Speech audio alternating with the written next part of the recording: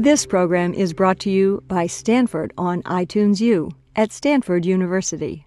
Please visit us at itunes.stanford.edu. One of the pleasures of directing Asian American Studies, or any program, I think, is that you have the right and privilege of inviting really cool people out. And we started this year off with Gary Pak, who's an amazing Hawaiian short story writer. We had a one-woman performance by Miki Yamashita. And we have the pleasure of having a writer-in-residence for a month, Ruth Ozeki, who will be screening a film tomorrow and sharing her comments with us.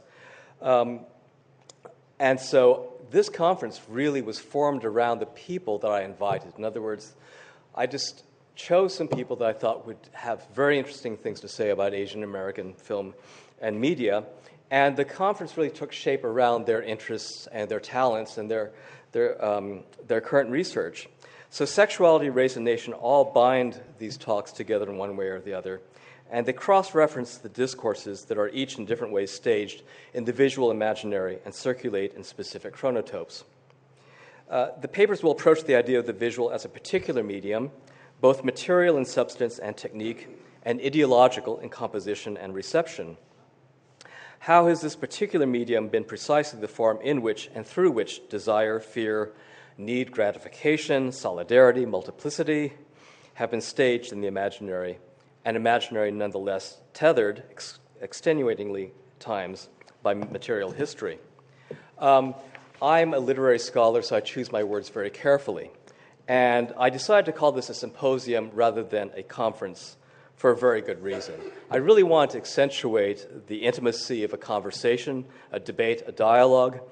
And I'll say something now that I always discourage my undergraduates from starting off a paper this way, and I'm sure you've received them, where they begin with a dictionary definition.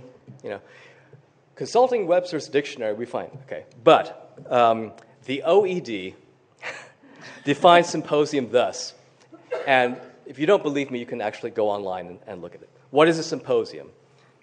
Definition number 1, a drinking party. A convivial meeting for drinking, conversation, and intellectual entertainment. I like the sequence of that, right? First you drink, then you talk, and then you might think, but in an entertaining fashion.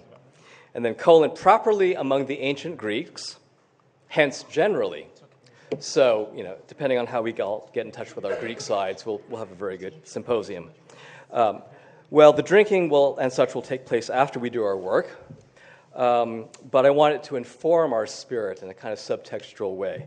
So I want to thank you all for coming. I'll introduce our panelists and respondents now briefly, but I really want to underscore the fact that I want this to be fun, informative, relaxed, conversational, and not a stuffy conference. So hopefully there will be other symposia after this. Our first speaker is Daryl Y. Hamamoto, who's professor of Asian American Studies at UC Davis. He's an editor of a monograph series with Temple University Press called Mapping Racisms, and co-edited its inaugural volume, New American Destinies, Contemporary Asian and Latino Immigration. His research contributions have earned him a position on the editorial board of the journal New Political Science. Hamamoto has authored several seminal texts in media studies, including Nervous Laughter, Television Situation Comedy, and Liberal Democratic Ideology, and Monitored Peril, Asian Americans and the Politics of Television Representation. He's also co-edited a widely used anthology on Asian American independent media entitled Countervisions. He is an internationally recognized authority on Asian American media studies and contributed to standard reference works such as the Encyclopedia of Social Theory and the Encyclopedia of Race and Racism. During the year 2004 to 2005, Hamamoto was scholar-in-residence at the American Studies Center at the University of Ryukyus in Japan, examining the conflicted U.S.-Japan-Okinawan relationship. His observations found their way into an essay entitled Soft Colonialism, which recently was published in the Okinawa Literary Annual 2005. In addition to his scholarship, Hamamoto produces independent Asian American media, including Skin on Skin and the experimental video Yellow Cost, which will be screened tomorrow, and I hope you can all come in and view that, along with works of music. Our second speaker is Celine Perennius Shimizu, who recently received tenure, applause, at the University of California at Santa Barbara, where she works as a filmmaker and film scholar in the Asian American Film and Women's Studies departments. Her areas of research and teaching are in film and performance theory and production, social theories of power and inequality, race and sexuality studies, feminist post-colonial theory, and Asian American cultural studies. Her first book, The Hypersexuality of Race, which is forthcoming from Duke University Press, focuses on the hypersexual representations of Asian American women in various media, including industry and independent film, pornography, and feminist video. Recent essays are forthcoming in the Yale Journal of Law and Feminism, Theater Journal, and Signs. Her latest film, The Fact of Asian Women, won 4 festival awards. She is currently making Birthright, her 4th experimental ethnographic film, and conducting archival research on her next book project, Race and the Hollywood Sex Act, a comparative study of the production of racial identities through sexual acts in U.S. popular cinema.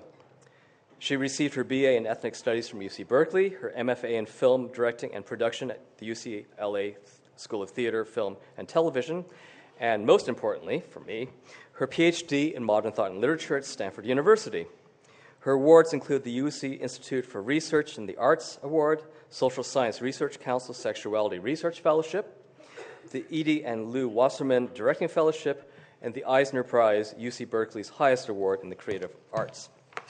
Our respondent, we are very fortunate to have recruited and twisted her arm, even though she is on leave, so extra kudos to her and gratitude, Purnima Mankekar, who joined the Department of Social and Cultural Anthropology in the spring of 1994.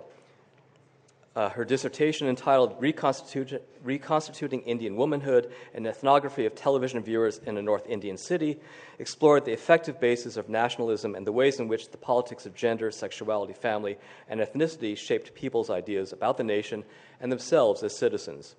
Based on research among viewers whose interpretation of television serials is contextually analyzed, Professor Mankekar's work has stimulated some of the most exciting new questions about popular culture and nationalism emerging out of British cultural studies.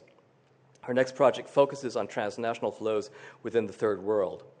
Articles include National Texts and Gendered Lives, an ethnography of television viewers in a North Indian City in American Ethnologist, and Television Tales and a Woman's Rage, a nationalist recasting of Draupadi's disrobing in public culture, in the journal Public Culture. She is the author of Screening Culture, Viewing Politics, an ethnography of television and womanhood and nation in post-colonial India, which came out from Duke University Press. She now examines the production of South Asian American public cultures. I will let the panelists speak, but please help me in welcoming them all. Thank you for your kind introduction, Professor. Now, David, I was going to start out with a dictionary definition, but I guess I'm going to change my plans on the basis of your comments. Anyway, the title of my talk alludes to the documentary Hearts and Minds. So this talk is on the basis of a very bad pun, I suppose, Hearts and Groins. This film was released in 1974. It was directed by Peter Davis. Peter Fang is probably quite familiar with it. It's quite old, so maybe most of you haven't seen it. But anyway, Davis is a Peabody Award winner. He worked for CBS News when it was actually a news organization way back in 1970s. Today, of course, it's an adjunct of corporate military America. And this is a period of time when the Vietnam War was raging. It was still going on. And prior to Hearts and Minds, Davis achieved notoriety for producing a very hard-hitting CBS documentary when they were doing such work. Today they don't, right? He produced a noteworthy, award-winning documentary called The Selling of the Pentagon. And of course, today we know that corporate America, the Pentagon, effective corporation, all these kind of work in cahoots today in this current regime that we're enduring. Nonetheless, the selling of the Pentagon, it drew a lot of political heat back then. I think it wound Peter Davis on some sort of informal blacklist. It drew a lot of political heat, and so did the network that produced it, CBS. But CBS went to bat for Peter Davis and stood by its integrity as a fairly independent news organization, even though it's linked itself with the larger corporate apparatus.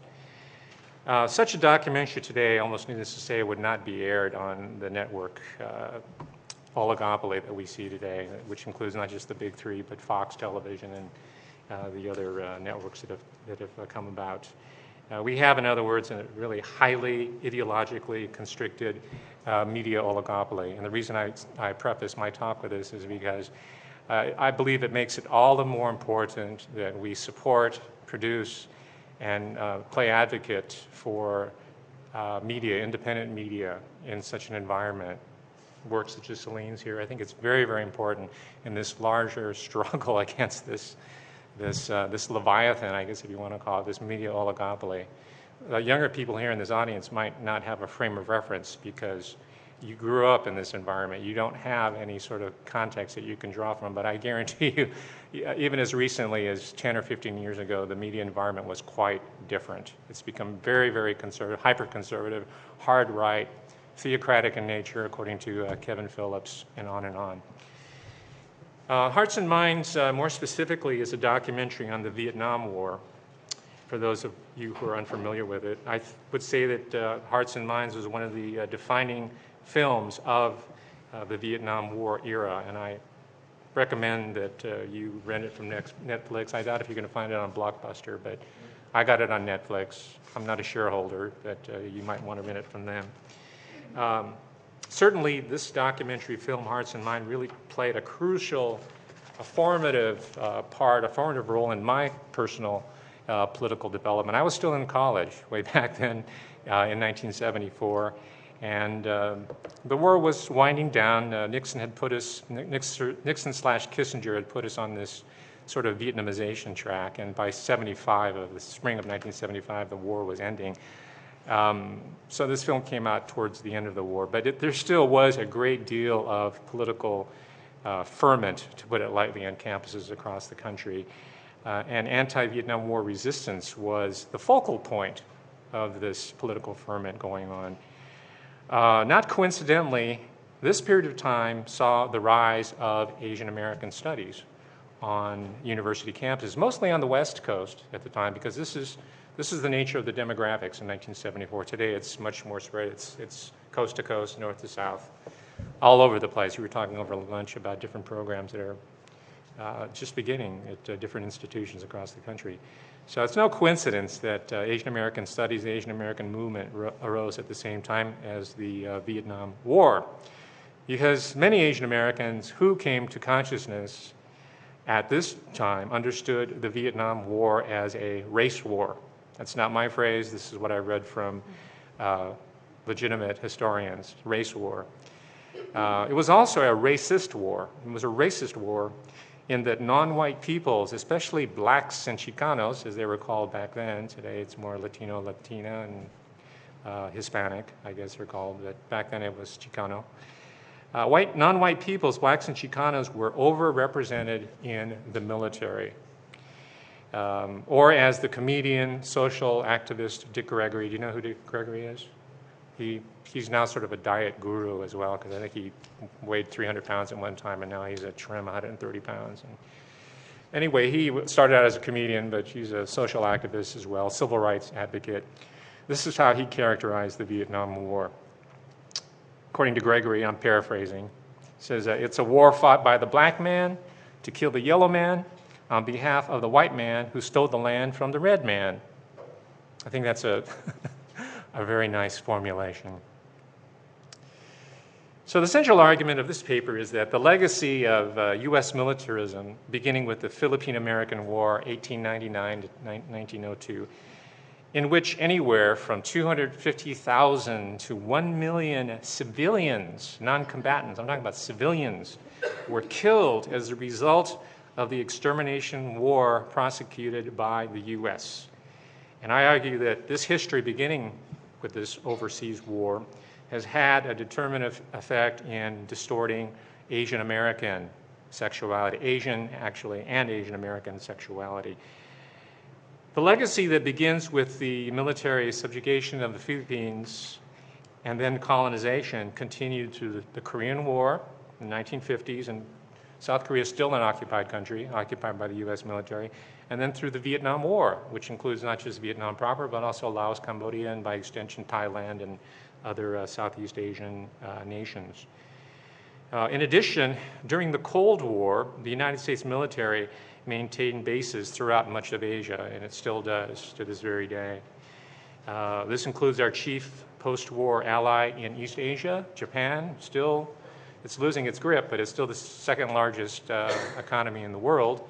It's a sovereign nation, but Japan is an occupied country. It's occupied by the U.S. military. It's kind of, they're renting it, they're paying for it, but nonetheless, the U.S. military presence in Japan is omnipresent. It also includes South Korea, as I alluded to earlier, and Taiwan. Until not long ago, there were military installations. There are still spy stations in Taiwan and nearby Hainan Island, places like that. And the Pacific Islands as well, heavily militarized, places such as Guam. They're also part of this military base complex, this global military. I'm just talking about Asia now. This is true for much of Western Europe, places like Turkey, and of course the Near East, the Middle East. Last year I spent my sabbatical in Okinawa, Japan, which is the southernmost prefecture in Japan and the Japanese archipelago. It's a prefecture, which is analogous to what we would call a state. It's actually closer to China than anywhere else. It's more culturally related to China. It's very close to Taiwan, and they have Okinawans have I'm half Okinawan, by the way, so I have an affinity to it. But there's a distinctive culture that evolved separately from the centralized Meiji state as it was constructed during the early stages of Japanese modernity. Anyway, I spent my last year, the sabbatical year, in Okinawa. And Okinawa shoulders the largest burden of the U.S. military base presence in that particular nation. It's a very, very high concentration. The main island, called Okinawa Honto, is literally bisected by these Air Force bases and marine installations. There's a whole mosaic of Air Force bases and spy stations. The latest in spy satellite technologies are housed in Okinawa. I don't know if you remember a couple years ago, I think it is by now, there was a purposive accident that took place close to Hainan Island with one of these surveillance planes. Well, those planes fly regularly out of Okinawa, and they surveil the eastern part of mainland China. There's a lot of tension going on. And of course, North Korea. That's where a lot of this activity is taking place. Since the end of World War II, there's been nothing but a long string of this history of U.S. servicemen abusing, sexually assaulting, and even murdering Okinawan women, and sometimes even girls as young as 12 years old. Similar stories abound in other sovereign nations that are held hostage to U.S. geopolitics. There was a rape case that occurred just last November in the Philippines, where actually it was 4 U.S. Marines attacked, molested, raped a woman outside the Subic Bay. It used to be a U.S. naval, I think it was the chief naval base in the Philippines, but as you know, after Mount Pinatubo blew, the United States Navy took off, but they're still there, and they're coming back under the pretext of fighting the war on terror, especially in the southern Philippines against the Bangsamoro, the Abu Sayyaf and Jamaat Islamiyah people. That's how they're remilitarizing that part of the world. Anyway, the population, local population, larger communities who watch and observe these types of outrages, they were very upset, and they were on the verge of attacking American civilians, anybody within striking range.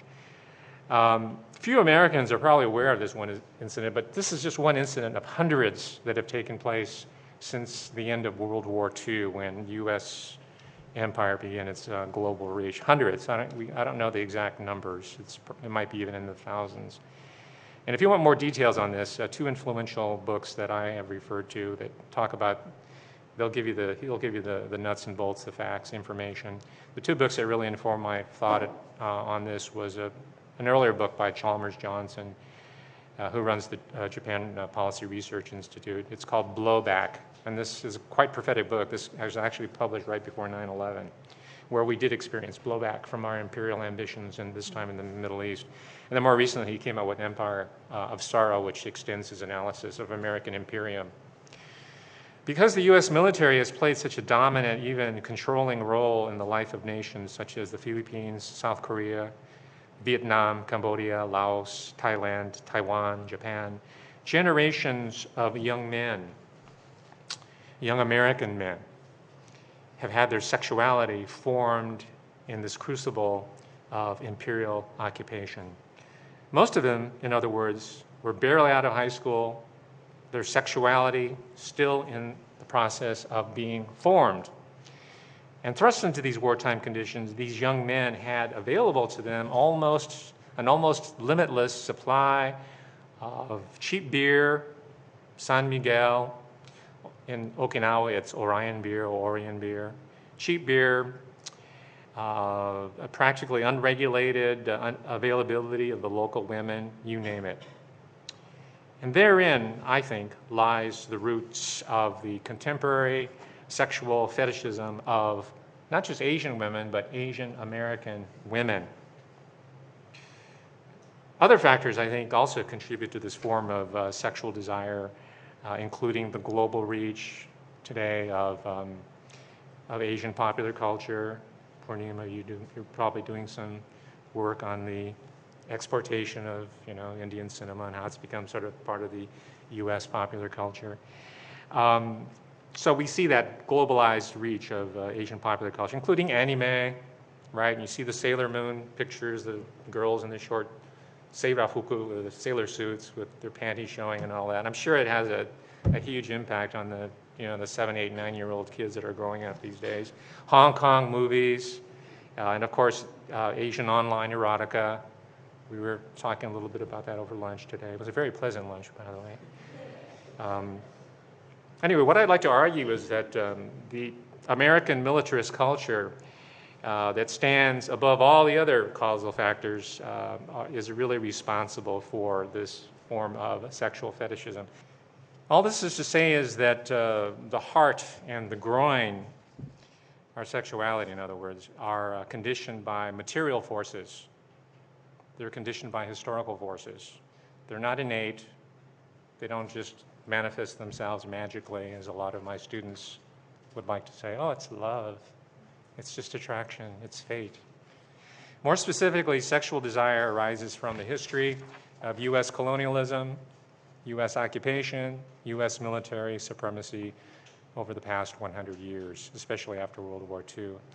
And I imagine that were the United States successful in maintaining its presence in the Middle East, that a similar fetishization of Arab and Muslim women will result. Instead of seeing these so-called massage parlors with East Asian inflected themes, such as House of Bamboo or Silk Palace, something like that. And they're in every city, they're in every town across the country. I think that we might begin to see establishments that cater to the needs of former American servicemen who've had their sexuality shaped in Congress with Arab and Muslim women during their tour of duty in Afghanistan or Iraq. So we'll look in the yellow pages and find places called Magic Carpet Ride or Alibaba, something of that nature. I'm predicting this. And again, the reason I say this is the point is that human sexuality, our sexuality, Asian American sexuality in specific, is not simply some free-floating signifier that has only arbitrary meaning. It is rooted in the material history, the history of colonialism. It's the outcome of the material forces of imperial occupation. Now I want to shift this discussion to the ways in which Asian Americans themselves fit into this regime of militarism. Going back to the observations of thinkers like Fritz Fanon, he was well acquainted with the psychology of racially subordinated people. He's made the observation that racially subordinate people, and by the way, I include Asian Americans in that category. You may be a professor, but within the larger context of American society, you still are an Asian American person and all the baggage that comes with that. But Fanon and others have observed that there's this process among such people of identifying, perhaps even over-identifying with the racial elite in any given society. And I think this is somewhat similar or akin to the so-called Stockholm syndrome, where those who've been held helpless or near helpless or in semi-captivity or powerless in captivity come to identify with the captors. This happens in concentration camp experiences. I work with older Nisei who have been interned, and I see a very similar process. They came to identify with the administration, their teachers who happened to be Euro-American people rather than their fellow Nisei internees. They had far less respect because they were also prisoners and they were also a subject group of people. In the case of the term Stockholm syndrome came from an actual bank robbery that took place in the 70s in Stockholm, Sweden. And they were held for a number of days, these hostages in the bank. And what happened after these hostage takers were convicted, some of the former hostages begged for leniency on the part of the judge in their sentencing because they identified with them so strongly. And in fact, 3 or 4 of the former captives, women, 3 or 4 of the women who were held against their will, went on to marry the convicted captors. After they served their prison spell, they got married, or maybe they married them in prison. That's how strong this syndrome operates. And I don't want to take the analogy too far, but in my observations, whether in the larger Japan, Okinawa, South Korea, even in my own classroom, I see a similar psychology taking place to varying degrees. In the interest of time, let me give you an example of this. I received an email message just last week concerning my Asian American erotica series that I started about 2 or 3 years ago. I've received tons of messages, most of them positive. I haven't really received any hate mail, nothing like that. I've gotten messages from Christian fundamentalists to entertainment attorneys who want to represent me because they smell some money there, perhaps. I don't know. But most of these messages are from young people who are living these dilemmas of Asian American sexuality as I've outlined them in various projects. So I think a raw nerve has really been touched. And this is the recent letter I received just last week. It says, Dear Daryl Hamamoto, I've come across a few articles about you which show that I am particularly interested in this subject. I am honestly delighted in your idea about changing the Asian male stereotype. I've spent my teen years in the Philippines and have not been aware of this stereotype till coming back last year, though I have noticed a bit of it within my own country. Females always looking for someone whiter with a more Caucasian complexion. See, this is part of the internal colonization process. As for the subject of my email, a pornographic film depicting 2 American Asians is a step, but really if you want a film about Asian men and women, there are already a huge amount of films like that in Asia itself. Yeah, I know that, but I want to hear Asian American men and women groan and moan in English as opposed to Japanese or Cantonese, whatever. So he's claiming that it's not as dynamic, as he puts it, effect as I may think. So he says, instead of a film just between American Asians, why not Asian men in interracial pornography?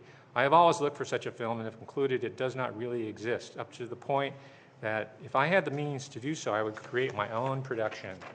I've entitled my idea in pornographic fashion, this is his title, East Meets West.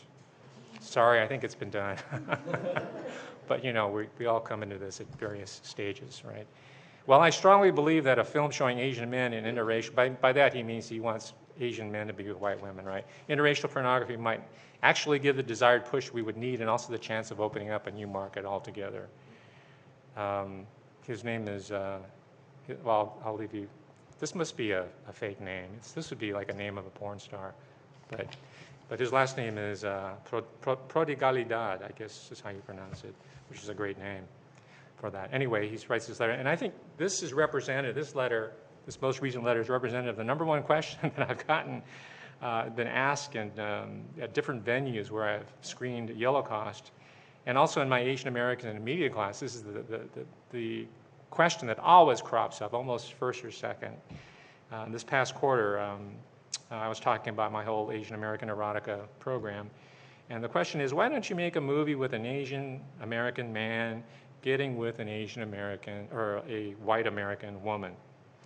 And my answer to this is that beginning with the very earliest Chinese immigration to the United States, strategies of separation, strategies of containment have been imposed by the white racial state to prevent the coming together of Asian American men and Asian American women from the beginning for almost 150 years. And as you know from your study of Asian American history, there has been a whole slew of race-based discriminatory laws, legislation, and even social customs in the U.S. that have prevented women from getting together with Asian American men. For example, the restrictive laws applied against the early Chinese immigrants to the United States.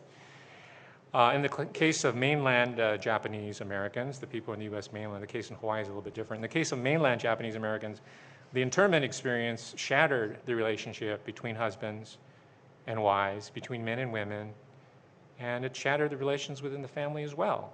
And it should be no surprise, and this is what sociologists have come up with the hard information on this, it should come as no surprise that following World War II, upwards of 70% of Japanese American women married non-Asians, primarily white males. And these are just two examples, but I think this argument applies to any Asian American ethnic group that you want to look at. That's how total this regime is, so far as I can see.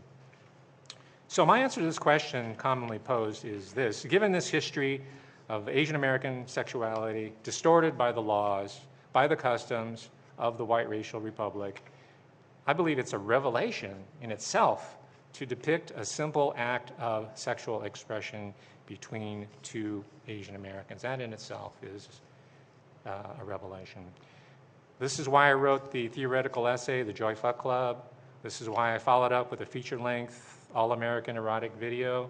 Obviously, this is just the beginning of what I think is a collective, long-term, intellectual, aesthetic, and a political project. And I'm glad to see that that the message is getting out here. And in closing, I'd just like to state I look forward to working with all of you in advancing this agenda involving Asian American community. And it's not just something for people who are coming up, right? It also applies to older Asian Americans, such as the Nisei group I work with. They also have a sexuality that's been shaped like this, and that's something that I want to explore. I'm not saying I want to make a geriatric erotic film, but I certainly want to get their life history and find out more about their own sexuality and how it was formed in places like the camps, the internment camps. So that concludes this talk. I hope you'll be around tomorrow to see Holocaust and the other excellent films that we'll be screening in tomorrow's session. Thank you very much.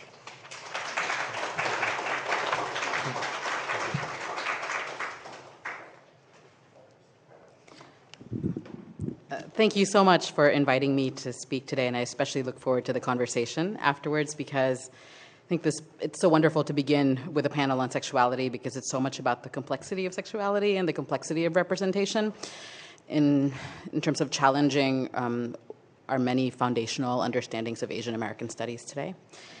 So the new title of my talk is The Political Power of Bending Over, Strapping On and Other Explicit Sex Acts, Hypersexuality in Asian American Feminist Films. Wearing blue lipstick and looking like an astronaut with big, long black hair, Machiko Saito is winking at the camera and strutting around San Francisco. Next, she's making love with a gorgeous man in Berlin, in what looks like a squat or a tenement. Perennially focused on lives in the margins, her film Heart, Shell, und Schon celebrates a nomadic, urban, and cosmopolitan racial and sexual being. In another film, Pink Eye, she's at home in hot pink sparkly eyeshadow and tight silver leather, negotiating a camera, tripod, lights, and a ladder. She peers through a fisheye lens with her face on the floor. She's framing the scene for us. The movie documents and narrates Machiko Saito's process of filmmaking itself. She shoots herself in a pink wig and fetish gear, breaking a camera in the middle of shooting. By shooting herself in the process of making film and negotiating her ability to use technology, Saito attempts to illustrate and articulate a celebration of sexuality and desire, at the same time problematizing technology, especially in terms of visualizing race and desire. In Premenstrual Spotting, she's naked, drunk, singing from the musical Chicago in her apartment. Then she's masturbating, bleeding on the bathroom floor.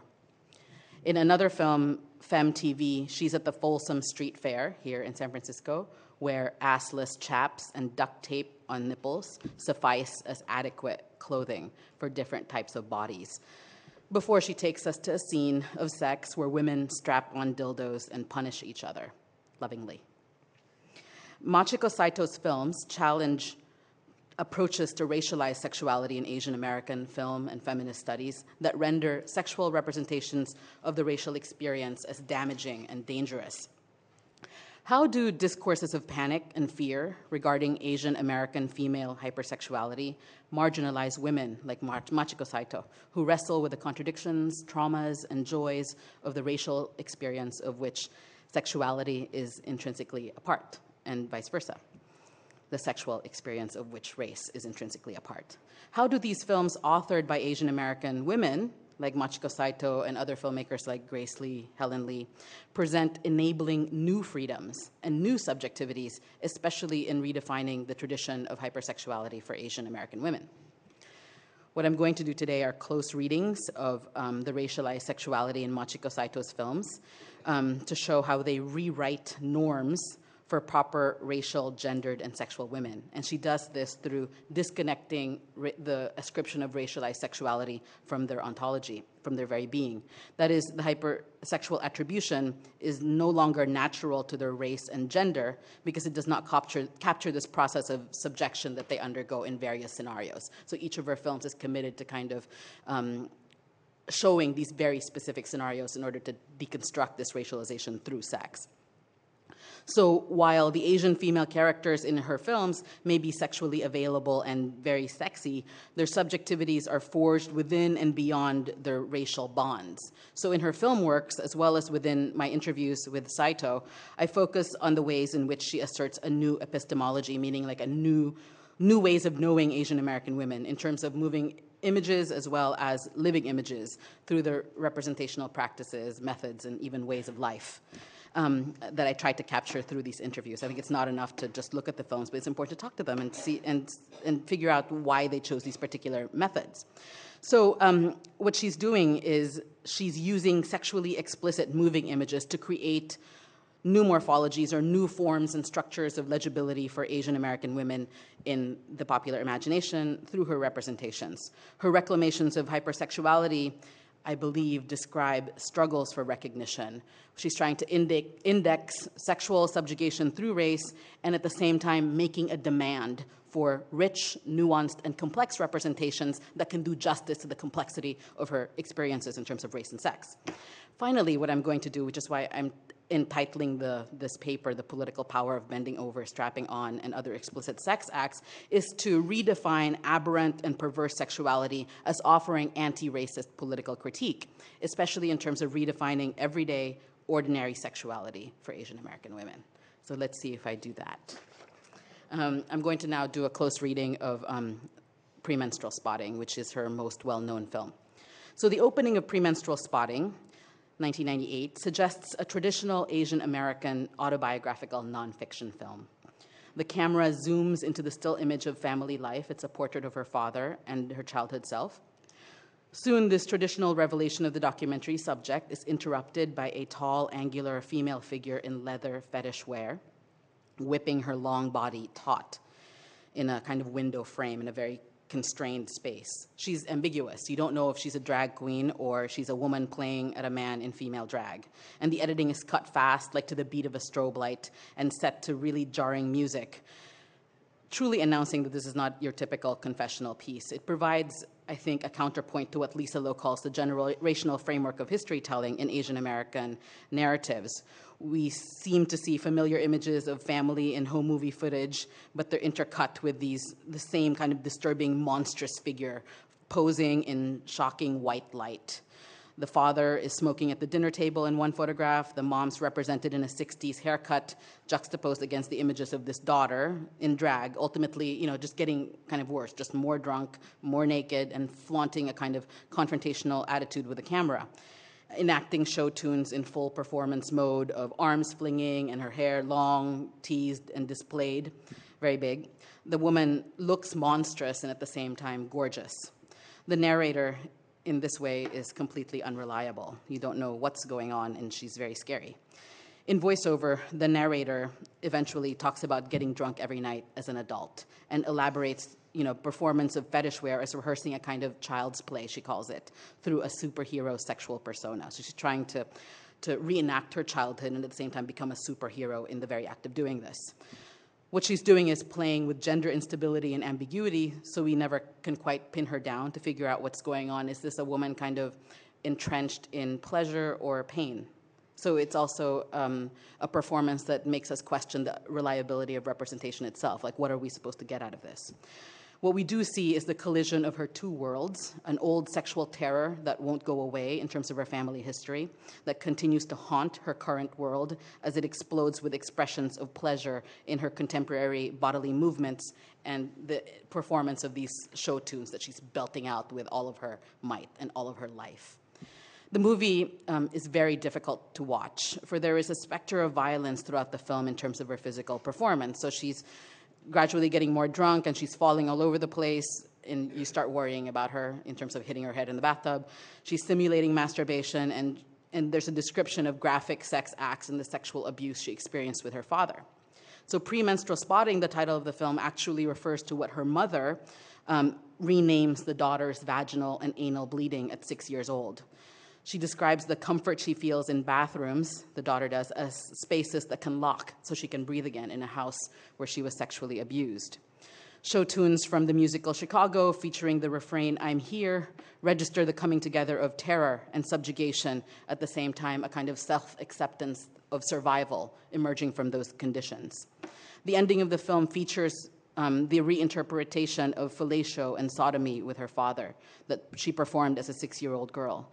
So that the final shots we see are a kind of money shot in porn. The money shot is, semen all over the woman's face as proof of pleasure happening in the pornographic film. But in this film, instead, what happens is that blood spatters all over her face as she lays spread-eagled in the very bathroom where she plays and performs earlier in the tape.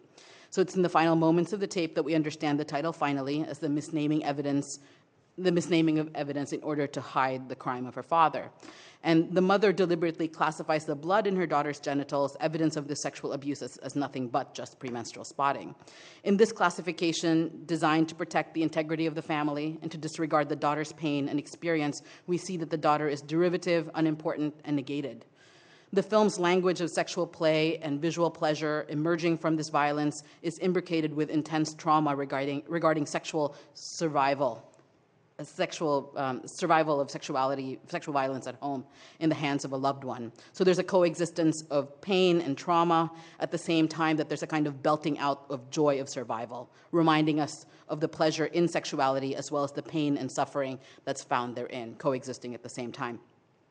So the representation of surviving and acknowledging rape becomes a call for recognition of one's subjection and one's crafting of creative work to try to capture that experience, to pass on knowledge of that experience, at the same time to recast that experience. So as you can tell, I really wanted to meet Machiko Saito and talk to her about what she was trying to do because it was incredibly shocking as well as awakening to see her work. And although Machiko Saito is local to the Bay Area, it is very hard to find her. Even if you offer her money to buy her films, she will make you work hard to let you buy her films. So just a little bit of kind of professional biography. She's an award-winning experimental filmmaker. She screens and wins prizes in prominent experimental film festivals all over the world while working as a filmmaker who defies the very classification of independent because she barely distributes her own work. She resists the commercial aspects of marketing oneself. Saito's experimental film, Premenstrual Spotting, features, this racialized sexual subject whose history of family sexual trauma registers within a playful, powerful, disturbing, and defiant presence on screen. And this film, I think, could do really well showing in various kind of educational venues, but even she really resists all of this. And what I find so enabling in her films is that she's working within a definition of sexuality that's so much about the simultaneity of pleasure and trauma and about the damaging power of sexual abuse and the pain one must endure from it in order to formulate a kind of transformation or consciousness that is possible from acknowledging that history through film. So she shoots films entirely by herself, and she's made 4 films so far, and I asked her to describe this process of filmmaking. She says, I shoot, direct, edit, and create, write, perform, and act, all of it, whatever I feel like. I don't have a specific agenda with any of my 4 pieces. Premenstrual spotting was a big experiment, a learning of technology. I learned how to shoot and edit, play with myself on camera, with no intent for anything other than what happens in the moment, to put an outfit on, to put on a gel, and to see what happens. So for Machiko Saito, making the film is about engaging herself as a visual artist or finding simply another venue as an expressive person. She aims to capture what she sees that the camera does not always get. Based on the fact that she lives lives like hers that are not represented very well in the public imagination, in national fantasy, national representation, she enacts what she calls film experiments. So Premenstrual Spotting did not start out as a film about sexual abuse, but the abuse reared its head in the final moments of the film when she records her voiceover to make sense of what kinds of images she captured when she was playing. So in terms of, and that's so interesting, in terms of, how sexual secrets can haunt you and define who you are, and you think you're just playing around, and then it becomes everything, and it explains so much about her or about others. So the film had a life of its own and needed to be made, I think, beyond her person.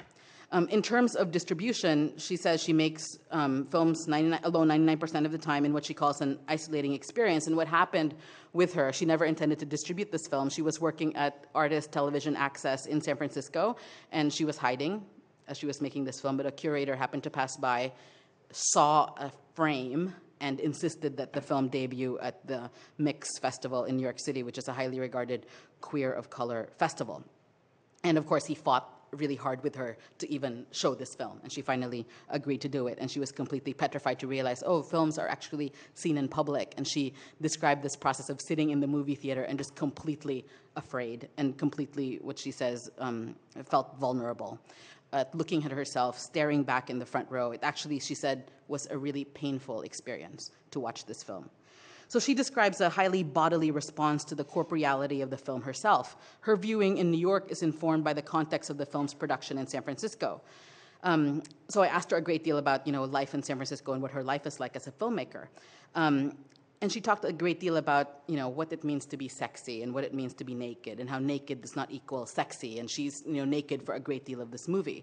There's a line in Premenstrual Spotting, she says, where she's learning how to enjoy sex. And she says, in the celebration of sex in popular culture today, she says, I feel I was doing it in a way, but also not. This town, San Francisco, is so sex positive, sex parties. Can we do other things than fuck each other on stage? So she's really coming from this experience where there's just a kind of overexposure of sexuality. So her film makes a critique where pleasure is emphasized. So I think that's an important context of making sense of where she's coming from, at the expense of pain and sexual trauma. And I think this is so quintessentially captures these debates between what is the place of race and sex-positive discourse. And so in describing the film as a kind of process of discovery rather than a piece intended to discuss sexual violence, Saito describes sexual trauma functioning like the return of the repressed. Her first film, for example, addresses sexual violence as something that rears its head in the final post-production process. As a filmmaker, Saito says there's not a lot of stability in terms of negotiating industry and independent work. From this position, as someone who says, I live a simple life that I make complicated, she is one who defies normative race, class, gender, and sex norms, dressed flamboyantly in a tiara, cowboy hat, and black Western-style leather gear. So whenever we, go and meet each other in interviews, I always feel incredibly underdressed. And the last time I interviewed her in Santa Barbara, she actually made a dress out of a garbage garbage bag. And somehow on it, she got to write, I love New York. I don't know, where she found a garbage bag that says that. But it was an incredibly beautiful dress. And I think in her life, as well as in her filmmaking practices, what she's trying to do is redefine sexuality in everyday life. She says, sexuality is an innate quality that should be protected. appreciated, enjoyed, and not exploited. It's really unfortunate. It happens to all women. We feel we have to mask our sexuality to protect ourselves. Instead, she says, sex should be fun, intense, dramatic. Saito's engagement with race, sexuality, and visuality as forces central to life as we currently know it offer new forms of power and pleasure in wrestling with the Asian American woman's sexuality on screen, making and unmaking her in ways that testify to her resilience in the face of her assignation as a derivative subject of race, sex, and gender, not only in terms of her everyday life, but also in terms of industry practices, of even having the authority and permission to make a film about yourself. So in her movies, Machiko Saito prioritizes women's individualized sexual needs and redefines the terms of their legibility in a world where Asian American women, and specifically sexual minorities, are too frequently rendered as derivative subjects. Moreover, the women in her films claim aberrant sexualities in order to reject normative definitions of proper womanhood and proper racial being. Most importantly, she insists on representing sex as central and perhaps even a dominant undergirding thematic in organizing her life and her work. For her, sex is the site where racial subjectivities form and reform, class collides, and gender unravels as the self forms and transforms in sexual encounter as well as the filmic encounter. She offers a redefinition of sexuality as an aesthetic as well as an organizer of race, class, and gender experiences. And what she's doing is beyond aspiring to the normal, or returning to what, Renee Tajima in Asian American feminist film criticism is asking for, to demand simply more ordinary representations of Asian women in film. Machiko's work is doing something else. Something much extends the questions much further. I believe her work confirms what I long for myself in Asian American women's representations in film, which is to redefine the ordinary, not to mean fear of sexual politics, or even a recommendation for asexuality, or a flight from the damaging power of the intersection of race and sex.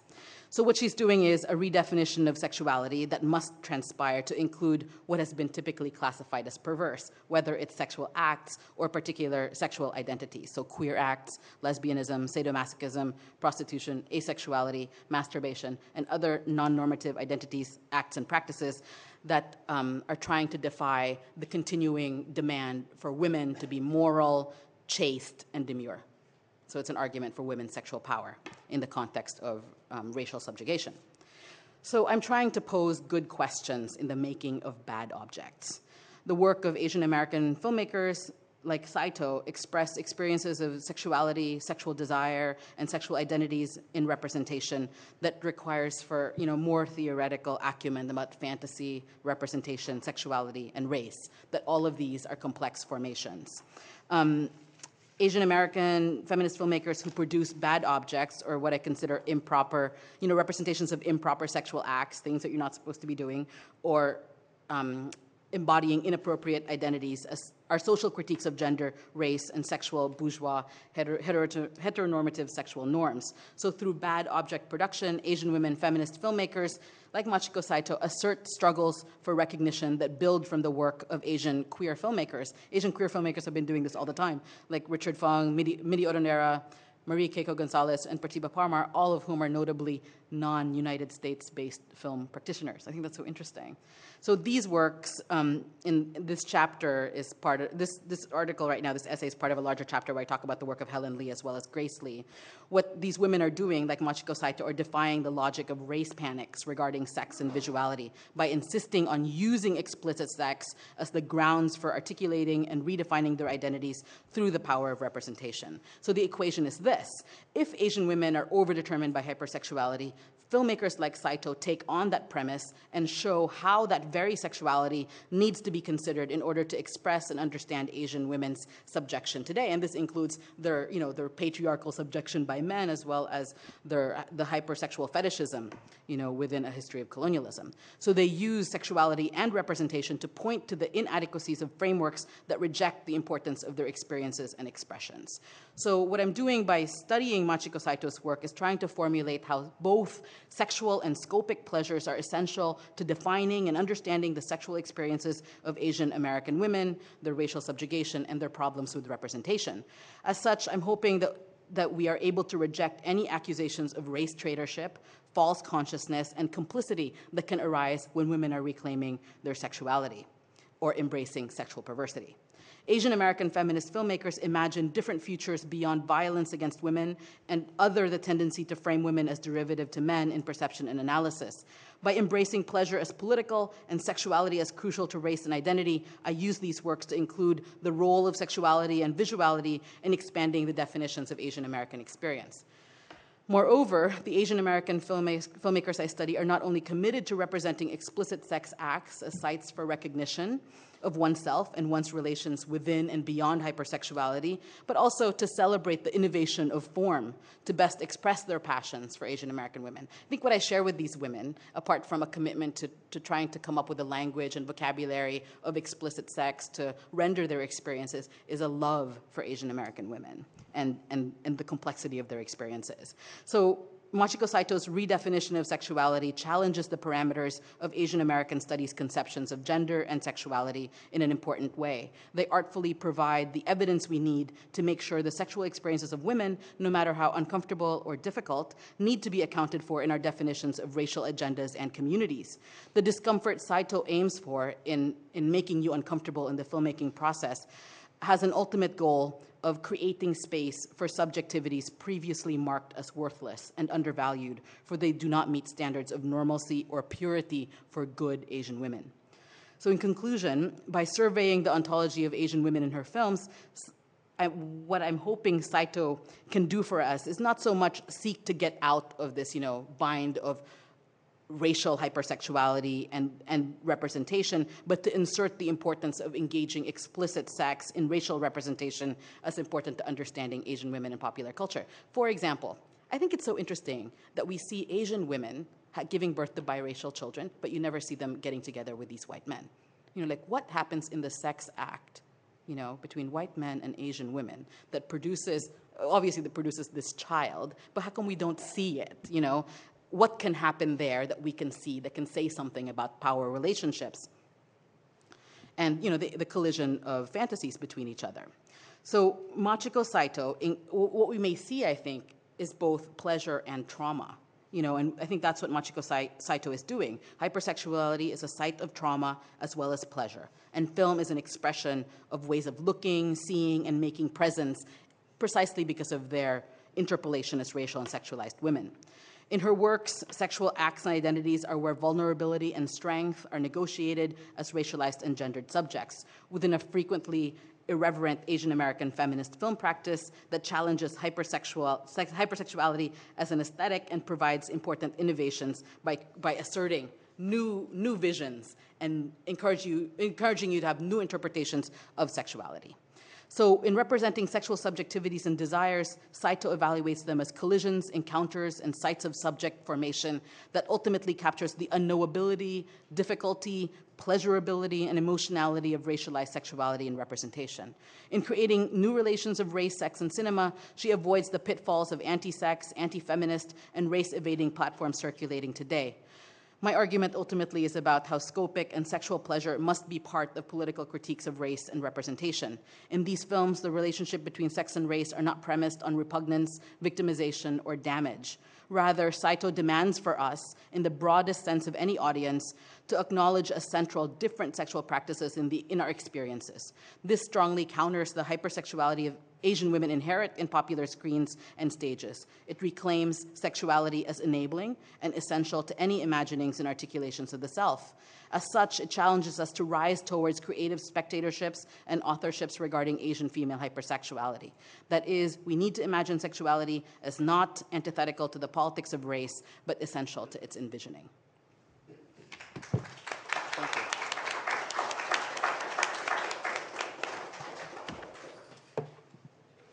Good afternoon. With spring comes pollen, and with pollen comes allergies, so excuse my hoarse voice. Thanks, David, Gina, and Margarita for organizing this and for inviting me. And they didn't have to twist my arm at all. And thanks also to Daryl and Celine for sharing their work with me. Both papers complement each other wonderfully as they address the construction of Asian American subject formation at the intersection of regimes of sexuality and race, with particular reference to film. Hamamoto examines the work of films like Hearts and Minds, while Perennias examines films by 3 Asian American women filmmakers. This is in the chapter that I read, Helen Lee, Grace Lee, and Machiko Saito. Both examine the place of desire and fantasy in the formation of sexualized and racialized subject formations, although both locate the mise-en-scène of these formations somewhat differently. Slavoj Žižek instructs us that fantasy provides the coordinates for desire. Hamamoto locates sexualized fantasies about Asian and Asian American women on the international and transnational terrain formed by imperial adventures and conquests, by the imperial adventures and conquests of the United States in Asia. In his paper, he makes a cogent and powerful argument about how the imperial designs of the US state have implicated the sexual subject formations of Asians within and outside the United States. As he notes, generations of young Americans came of age through their sexual fantasies, desires, and experiences in contexts marked by what he describes as, quote, the unregulated availability of Asian women. Obviously, it's not just Asian American sexuality that's constituted here, but equally the sexual subject formation of white, Black, as well as Latino men who have fought in theaters of war in Asia and the Pacific. Perhaps Hamamoto has already talked about this in his larger project, but I'd be interested to hear more about the different kinds of masculinities constructed through the fetishized desires of American men for Asian women. How do these fantasies and desires enable the constitution not just of fetishized Asian femininity, but equally importantly, American, quote-unquote, American masculinities? I'm thinking here of Susan Jeffords' book, which came out, I think, in the early 1990s or maybe the late 1980s, on what she called the remasculinization of America during the Vietnam War. And I say this because I believe that if we are to have a sharper, more nuanced sense of the intersection of race, sex, and nationality in the formation of gendered subjects, it is important to include in our histories and analyses of racialization the processes by which not just subaltern but also dominant or at least normative subjectivities are constituted. As Hamamoto points out, the Vietnam War was not just a race war but also a racist war, since Americans of color were disproportionately conscripted to fight. The sexual liaisons that came into being then were those between Asian women and American men of different races, white, Black, and Latino. Hamamoto's critique is especially instructive because it complicates the relationship between coercion, complicity, and desire when it comes to interracial sex by moving away from the somewhat simplistic view of an all-pervasive Western or white predatory gaze. Furthermore, as Hamamoto argues, Asian women sometimes seek out men not just because they are white, since they are not always white, but because they are American. Here, I believe it would be really helpful to have a discussion of how gender, class, and constructions of cultural difference intersect in the constitution of Americanness. Furthermore, what does Americanness signify transnationally as well as in particular locations? What different valences get folded into the construction of Americanness as American troops tour Asia at different historical moments and in different locations? How are discourses of race and desire themselves encoded within the signifier of Americanness? Rather than conceive of Americanness as an empty signifier, it might be helpful to see the different ways in which it is weighted with signification in historically inflected manners. My third and last point with regard to Hamamoto's argument is about what he terms the identification or hyper-identification of Asian subjects with imperial modes of address. While it makes much sense to discuss these processes in terms of identification, I'm also wondering if we may not think of other modes of engagement. I'm reminded in particular of Homi Bhabha's by now perhaps dated discussion of mimicry as a mode in which colonized and post-colonial subjects are constructed. And I'm interested especially in mimicry, not just as a mode of subjugation, but also of deflection and potential threat. In particular, the ways in which subjugated and subaltern knowledges, epistemologies, and modes of representation might refract, but also constrain colonial ways of looking. In his work with mimicry, Bhabha also speaks of ambivalence, and I'm particularly interested in how ambivalence might be mined as a particular vantage point for feminist and queer critique. This brings me to Perennius' paper. I'm now thinking of Kobina Mercer's essay on Robert Mapplethorpe's photographs of black men. In this essay, Mercer speaks of the anger and pleasure these photographs evoked in him. Ambivalence for him is not just a structure of feeling engendered by these photographs, but a particular epistemological and critical vantage point from which to engage the racial and sexual fetishization encoded in these photographs. I'd like to push Perennius to similarly engage the interdiscursive space between authorial intention and textuality evoked by the films she analyzes. Perennius speaks eloquently of how sexual fantasy and desire enable transgressive subject positions for Asian/American women, many of whom are otherwise trapped by dominant representations of their hypersexuality. The filmmakers Perennius works with engage these very representations of hypersexuality to construct transgressive, perverse, and sometimes deviant sexualities and lay bare the ways in which cultural difference, race, and gender are encoded in the performance of the sex act. What are the new subjectivities enabled by the fantasies and textualized in these performances? How do they render legible subaltern or subordinated sexual subjectivities? In engaging these questions, Perennius attempts to assert a new epistemological framework for constituting the sexual subject formation of Asian/American women. I'd like Perennius to thematize what these new epistemological frameworks might mean for the varied projects of Asian American studies in the post-9/11 conjuncture. Hamamoto reminds us of the intimate relationship between empire and the sexual subject formation of certain racial and cultural others. Hamamoto wonders how the current war in Iraq might implicate representations of Middle Eastern women. Might they be super-eroticized in the same way as Asian and Asian American women?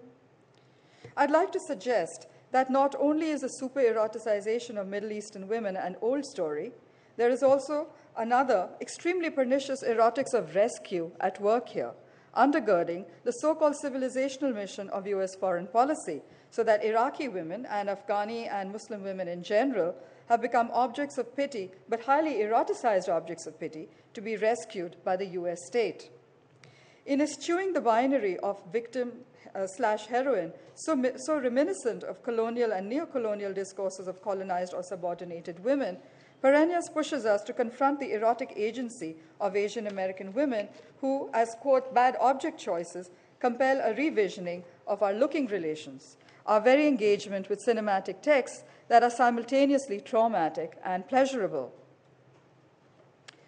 I'd like to invite the panelists and others in the room to think about these new erotic formations of American masculinities, the erotics of rescue, and the erotics of torture that have emerged in the post-9/11 conjuncture to enable us to unravel how fear, danger, trauma, and desire might have created regimes of visuality and textuality that might be at once old and new.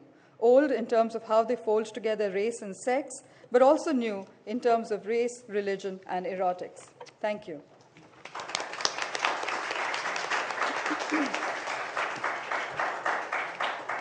Well, thank you all three.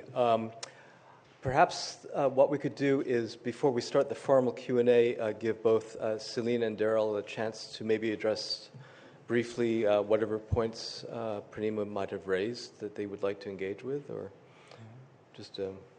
Yeah, I had a comment. I was trying to wind down last night, and I got the San Francisco Chronicle, but there was a very long feature article about Afghan women in the Bay Area. I don't know if you saw that. It was last night.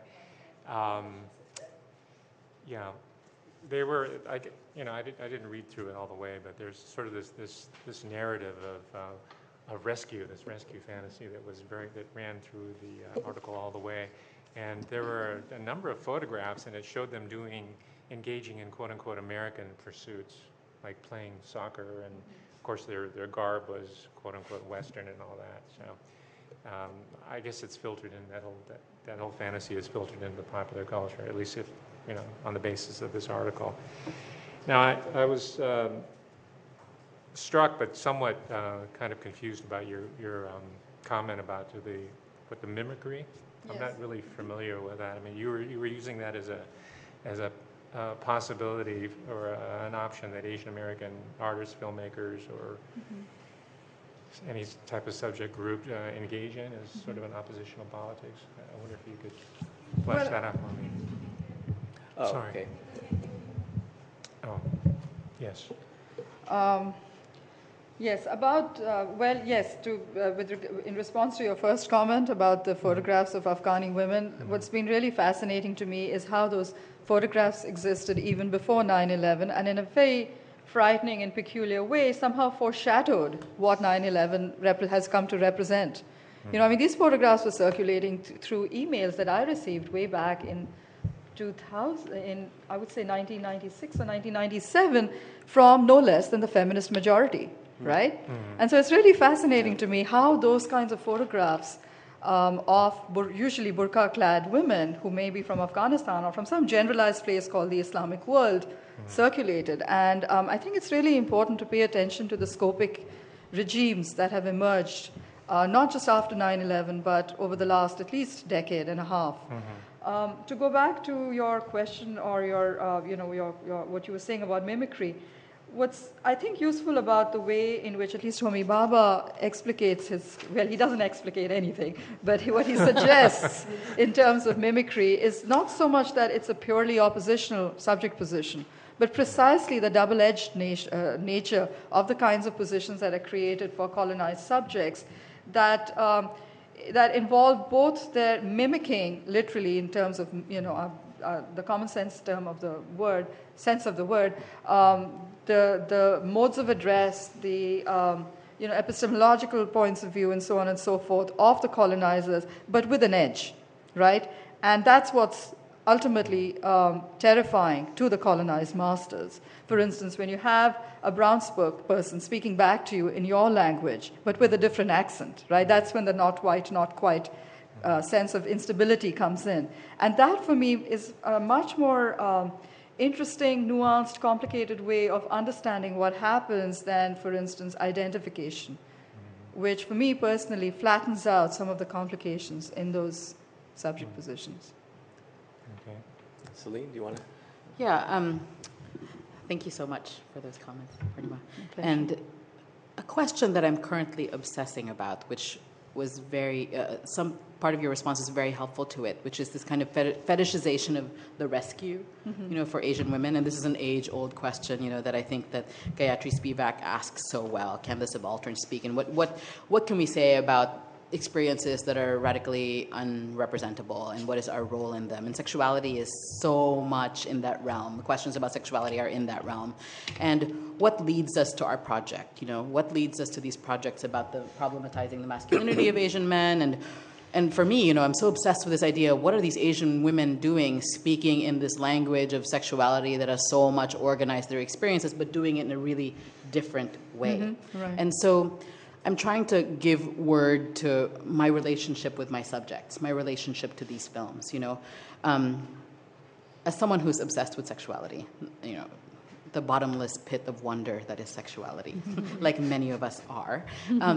I think that I have a relationship of kind of defense. When I meet these women, like Machiko Saito, who are committed to representing these experiences, I think I'm not trying to rescue them or even protect them, I think. But what I'm trying to do is kind of defend these experiences, to follow what Dana Takagi recommends us to do, which is to define sexuality in all of its polymorphous perversity, in all of its richness, to insist on making it permanently unclear what we mean by sexuality. And I wonder at that, and I think it's demanding for us to be as inclusive as possible in terms of who our communities are.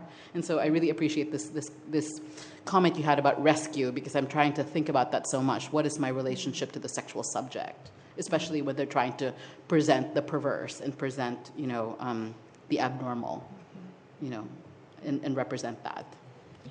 Right.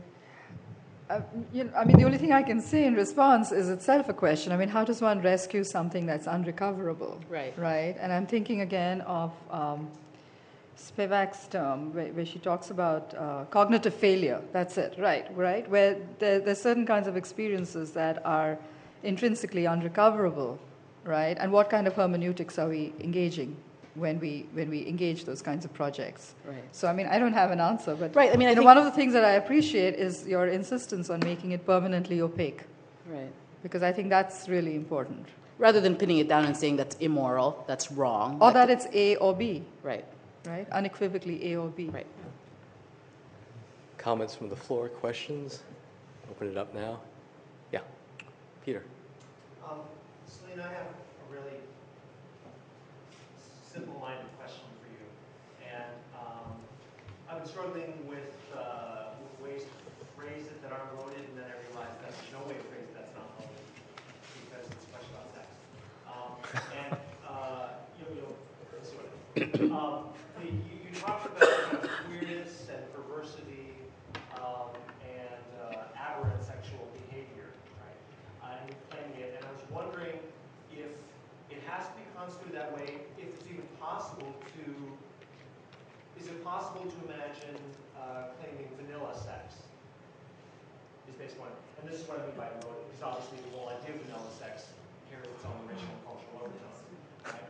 And whether it is somehow less recoverable than aberrant somehow, right? Or on the other hand, we could say that, going back to Freud, that any woman's sexuality is aberrant. So that even vanilla sex is aberrant. What is vanilla sex? Straight, straight missionary position, Is that strapped on. is that French vanilla or American vanilla? Or? Straight as possible. Is that like a porn film part or No, it's or like general. Yeah. except us? Anything unhinged.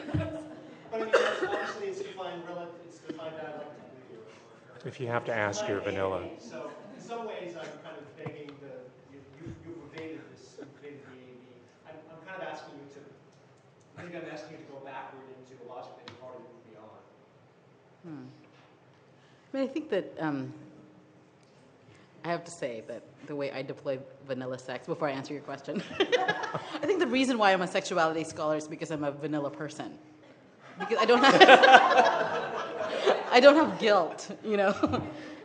Yeah. Anyway, too much information. But,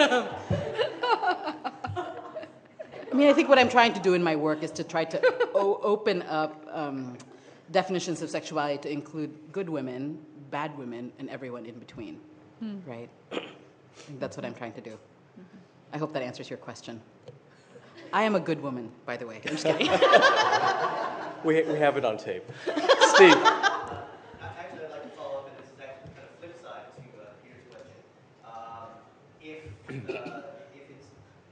one possible way of recuperating is recuperating vanilla sex, I'm wondering if there are, in fact, in the scheme that you're, in the way you think about sexuality and the significance of sexuality in Asian American, what are, and also in light of your advocacy of the notion of aberrant deviance, are there limits to the deviance?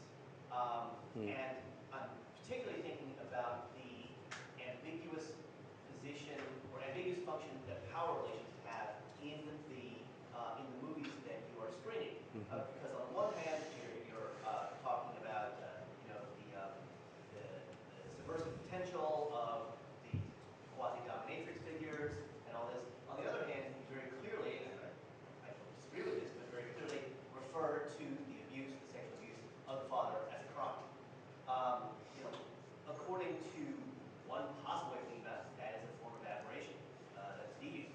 So I'm wondering on the flip side, what makes something empoweringly deviant as opposed to criminally deviant or aberrant or whatever terminology?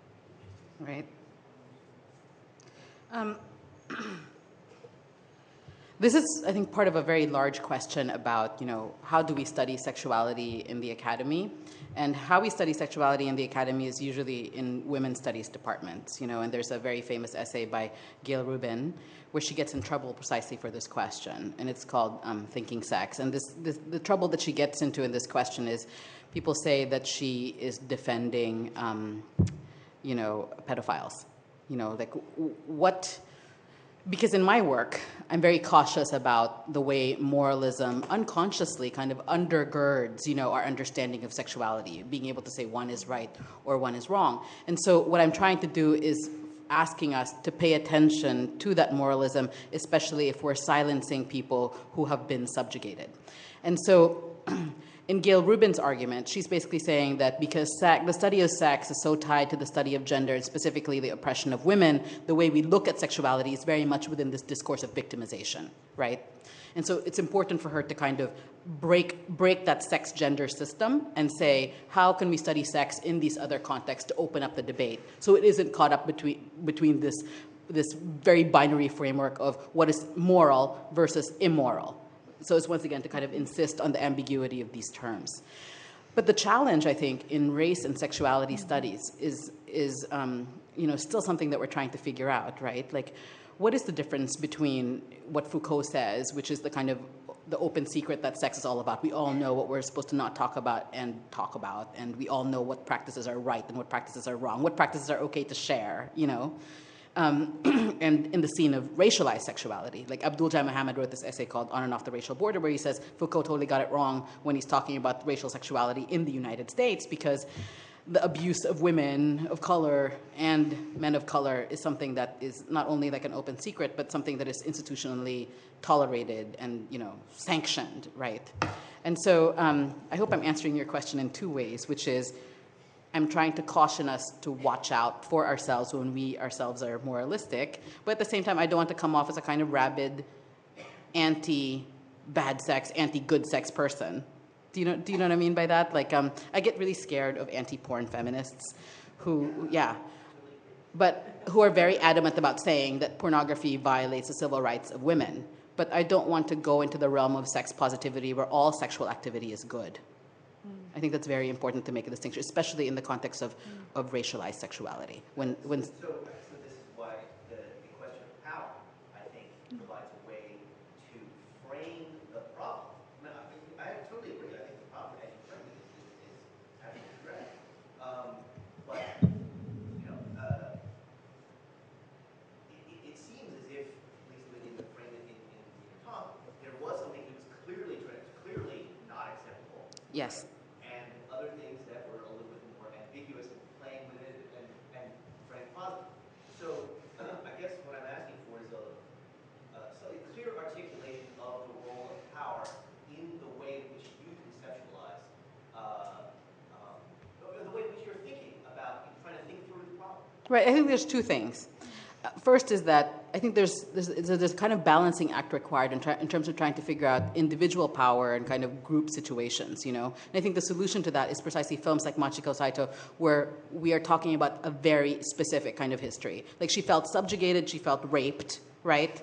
And the film is so much a celebration of survival from that rape, at the same time that it is an indictment of demands to become pure. Right? She says that I now have become this perverse person and I love it, and maybe it has ties to this particular kind of sexual past where I was victimized, right? So I think that the answer lies in our specific engagements with the way these women are articulating it for themselves. Yeah. Now that we discussed about the vanilla flavor, let's talk about the chocolate version. Just kidding. I have a question for each of you. I know about this, but I think you're taking this to a very conceptualized level. I was just curious, for example, you're talking about the domination of the women in Japan, right, by the Americans or power in Okinawa, Japan, yes. Is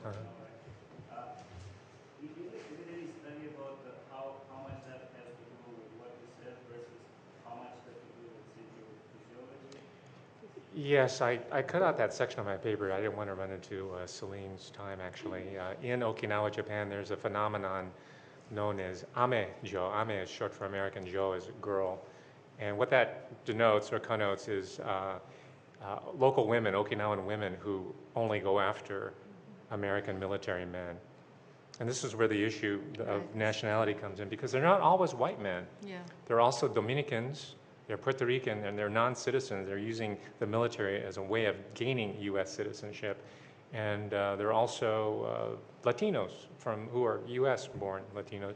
So in that case, you actually have nationality trumping race because they're going for the U.S. brand name. And this is in a society that by now is not impoverished, post-war, reconstructed society. It's a middle-class society. But yeah, there are studies of that, and that's actually something that I'm going to be looking at a little bit closer. I want to interview a number of so-called amejo to kind of unpack what's the psychology behind it, what is the attraction, what is the lure. And ironically, these are men, the servicemen, U.S. Military men, who they're called zero to hero. In America, they're zeros. In an occupied country, they're heroes. Because these are underclass people, white, Latino, sometimes Native American, and African American. Typically, they have a high school education, but in this colonial setting, they're highly desirable.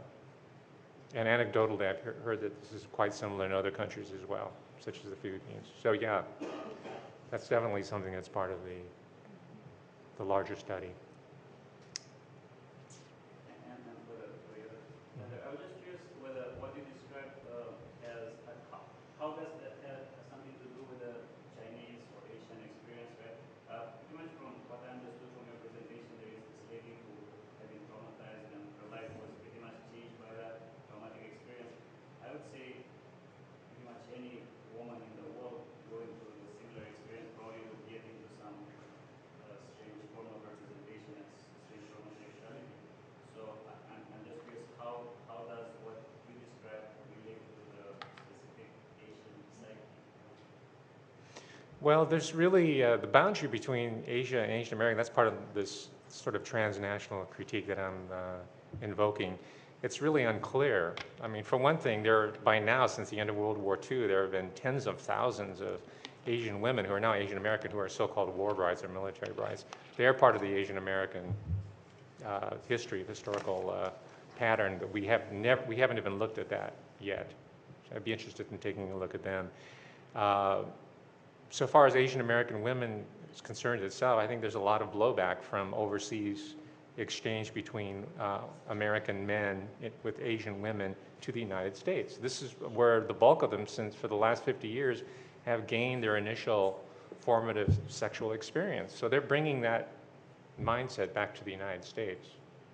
Sometimes in pathological forms. There's this guy named Jack Smith or something. He was a serial killer. He was actually importing women from Korea, South Korea, and the Philippines as wives, and he killed 2 or 3 of them in a row. He wanted to make them into a sort of sex slave. I'm not saying that this is the typical pattern, but that's sort of the outer extreme of it. So what goes on over there in Asia, the Asian world, is very much, it's part and parcel with I believe, the growth, the distortion, the warpage given of Asian American sexuality. This is something that I've come to believe over the past 5 or 6 years. There are actually many scholars who have traced the long tradition of hypersexual Asian women as, there's this litany, right? The famous litany that Jessica Hagedorn says: Dragon Lady, Lotus Blossom, Prostitute with a Heart of Gold, Dominatrix, Slut. And so this film by Machiko Saito and the other films that I read are about the way in which these women are occupying the position of the whore, the slut, the dominatrix, the prostitute, sex worker with a heart of gold, and trying to occupy that position in a way that comments on, why they got there, what is that experience about, and how does it respond to, the history of these images. Why are they using this language in order to represent their experiences, right? And they're redefining sexuality, not just as victimizing, but also formative. It's an everyday part of their experience. Okay, we'll take one more question, then we have some refreshments outside, but let's hear more. I have a question for Professor Hamamoto. It's about any ideas as to in what ways U.S. militarism in Asia has perhaps prefigured racialized same-sex sexual desires and some activities, especially like ideas of masculinity and femininity, the ways in which that plays out. Same-sex sexuality. Yeah. Well, there's something very, very similar going on, similar dynamics, and that is that gay servicemen in Asia find a cornucopia of sexual possibility with typically younger Asian males, specifically, well, at least my immediate knowledge, during the Vietnam War era. And because of that initial experience in contact, remember in the Vietnam era, the average age of the servicemen, the draftee, was around 19 years old. So typically most people haven't had an incredible lot of sexual experience at that point. So this is imprinted on them. So when they come back to the United States, they are looking for Asian American men in specific. And in the lingo, I think they're known as rice queens, isn't that right? So, and that's a stated preference among many people who are looking for same-sex partners. So it's something very similar. I don't know. There's probably some points of divergence as well. But again, I think they're both rooted in this colonial contact. Well, please join me in thanking the panelists once more for their wonderful comments.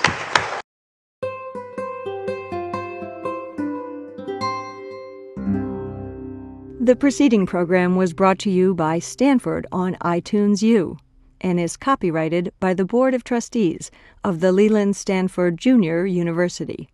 Please visit us at itunes.stanford.edu.